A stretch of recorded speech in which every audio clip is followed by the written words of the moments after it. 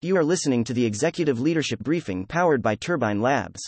First emergency baby formula shipment arrives in U.S., May 23, 2022. Let's get into today's top stories.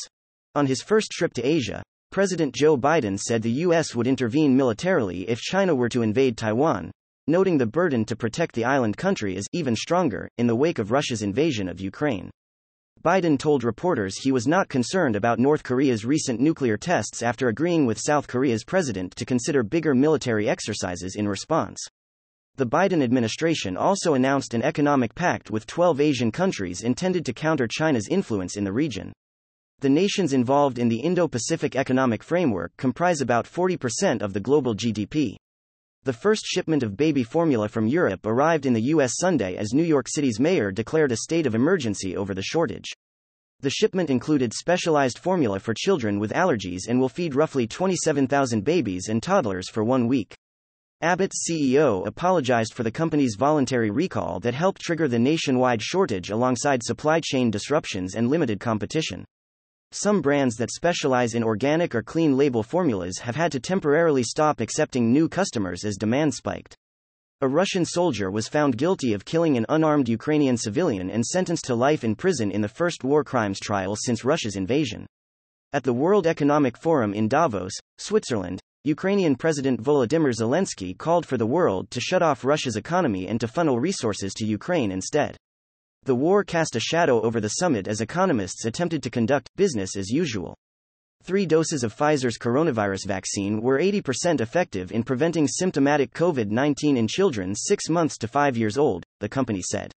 The vaccine was also found to be safe and well tolerated by the children involved in the study. Last week, the Food and Drug Administration approved coronavirus booster shots for children as young as 5. The FDA is expected to make a decision on initial shots for children under 5 in the coming weeks. A Louisiana federal judge extended U.S. border enforcement rules known as Title 42 as President Biden moved to end the rules. The U.S. government has expelled migrants nearly 2 million times under Title 42, denying migrants a chance at asylum in order to prevent the spread of COVID-19. The Department of Justice announced it will appeal the decision. A record 100 million people, roughly 1% of the world's population, have been forcibly displaced from their countries, according to the United Nations. Content facts. Turbine Labs has tracked 12,090 media articles and blogs and 11,361 social media posts over the last 24 hours. Questions or feedback? Don't hesitate to reach out to us directly. Hello, I'm Avalon, and I curated today's Executive Leadership Briefing, powered by Turbine Labs. At Turbine Labs, our AI software reads and identifies significant media at 54,000 times the speed of a human reader, so you can take advantage of the most relevant and impactful information without media fatigue or misinformation.